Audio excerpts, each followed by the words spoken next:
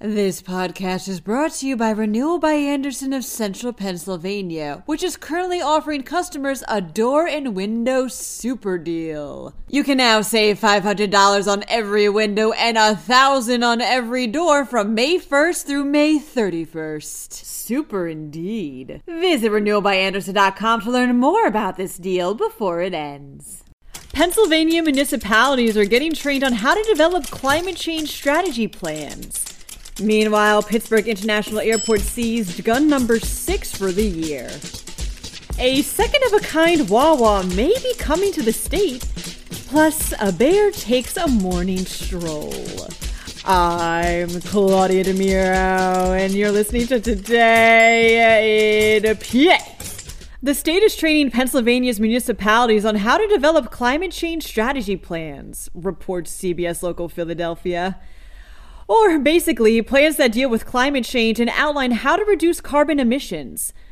The head of the Commonwealth's Department of Environmental Protection, Patrick McDonnell, explains the program will teach municipalities how to use a template to achieve these climate goals, as well as how to engage residents to ensure each plan is tailored to their communities. So far, 380 municipalities have partaken in the program. Pittsburgh International Airport recently seized another gun, its 6th of the year, reports the Tribune Review.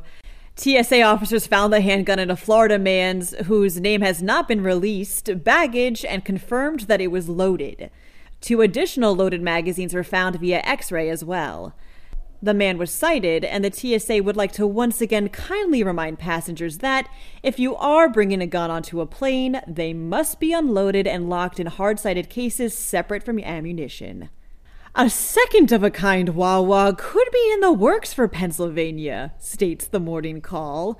More specifically, Lehigh Valley. Lower Macungie Township's Planning Commission is trying to best figure out how the drive-through only Wawa, of which there's only one in Pennsylvania so far, can fit into the Trexler Business Center, especially when it comes to traffic congestion.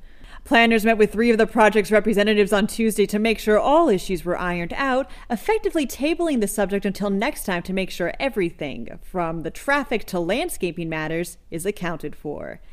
The next time this Wawa will be discussed will most likely be in June. A black bear was spotted wandering around Mechanicsburg on Monday, says Penn Live.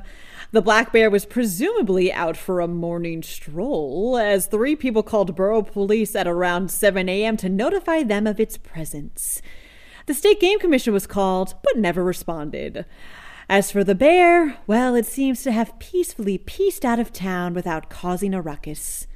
That wraps up today's episode. For even more news, check out PennLive.com. And don't forget to please rate this podcast on Apple or Amazon and to share us around on your platform of choice.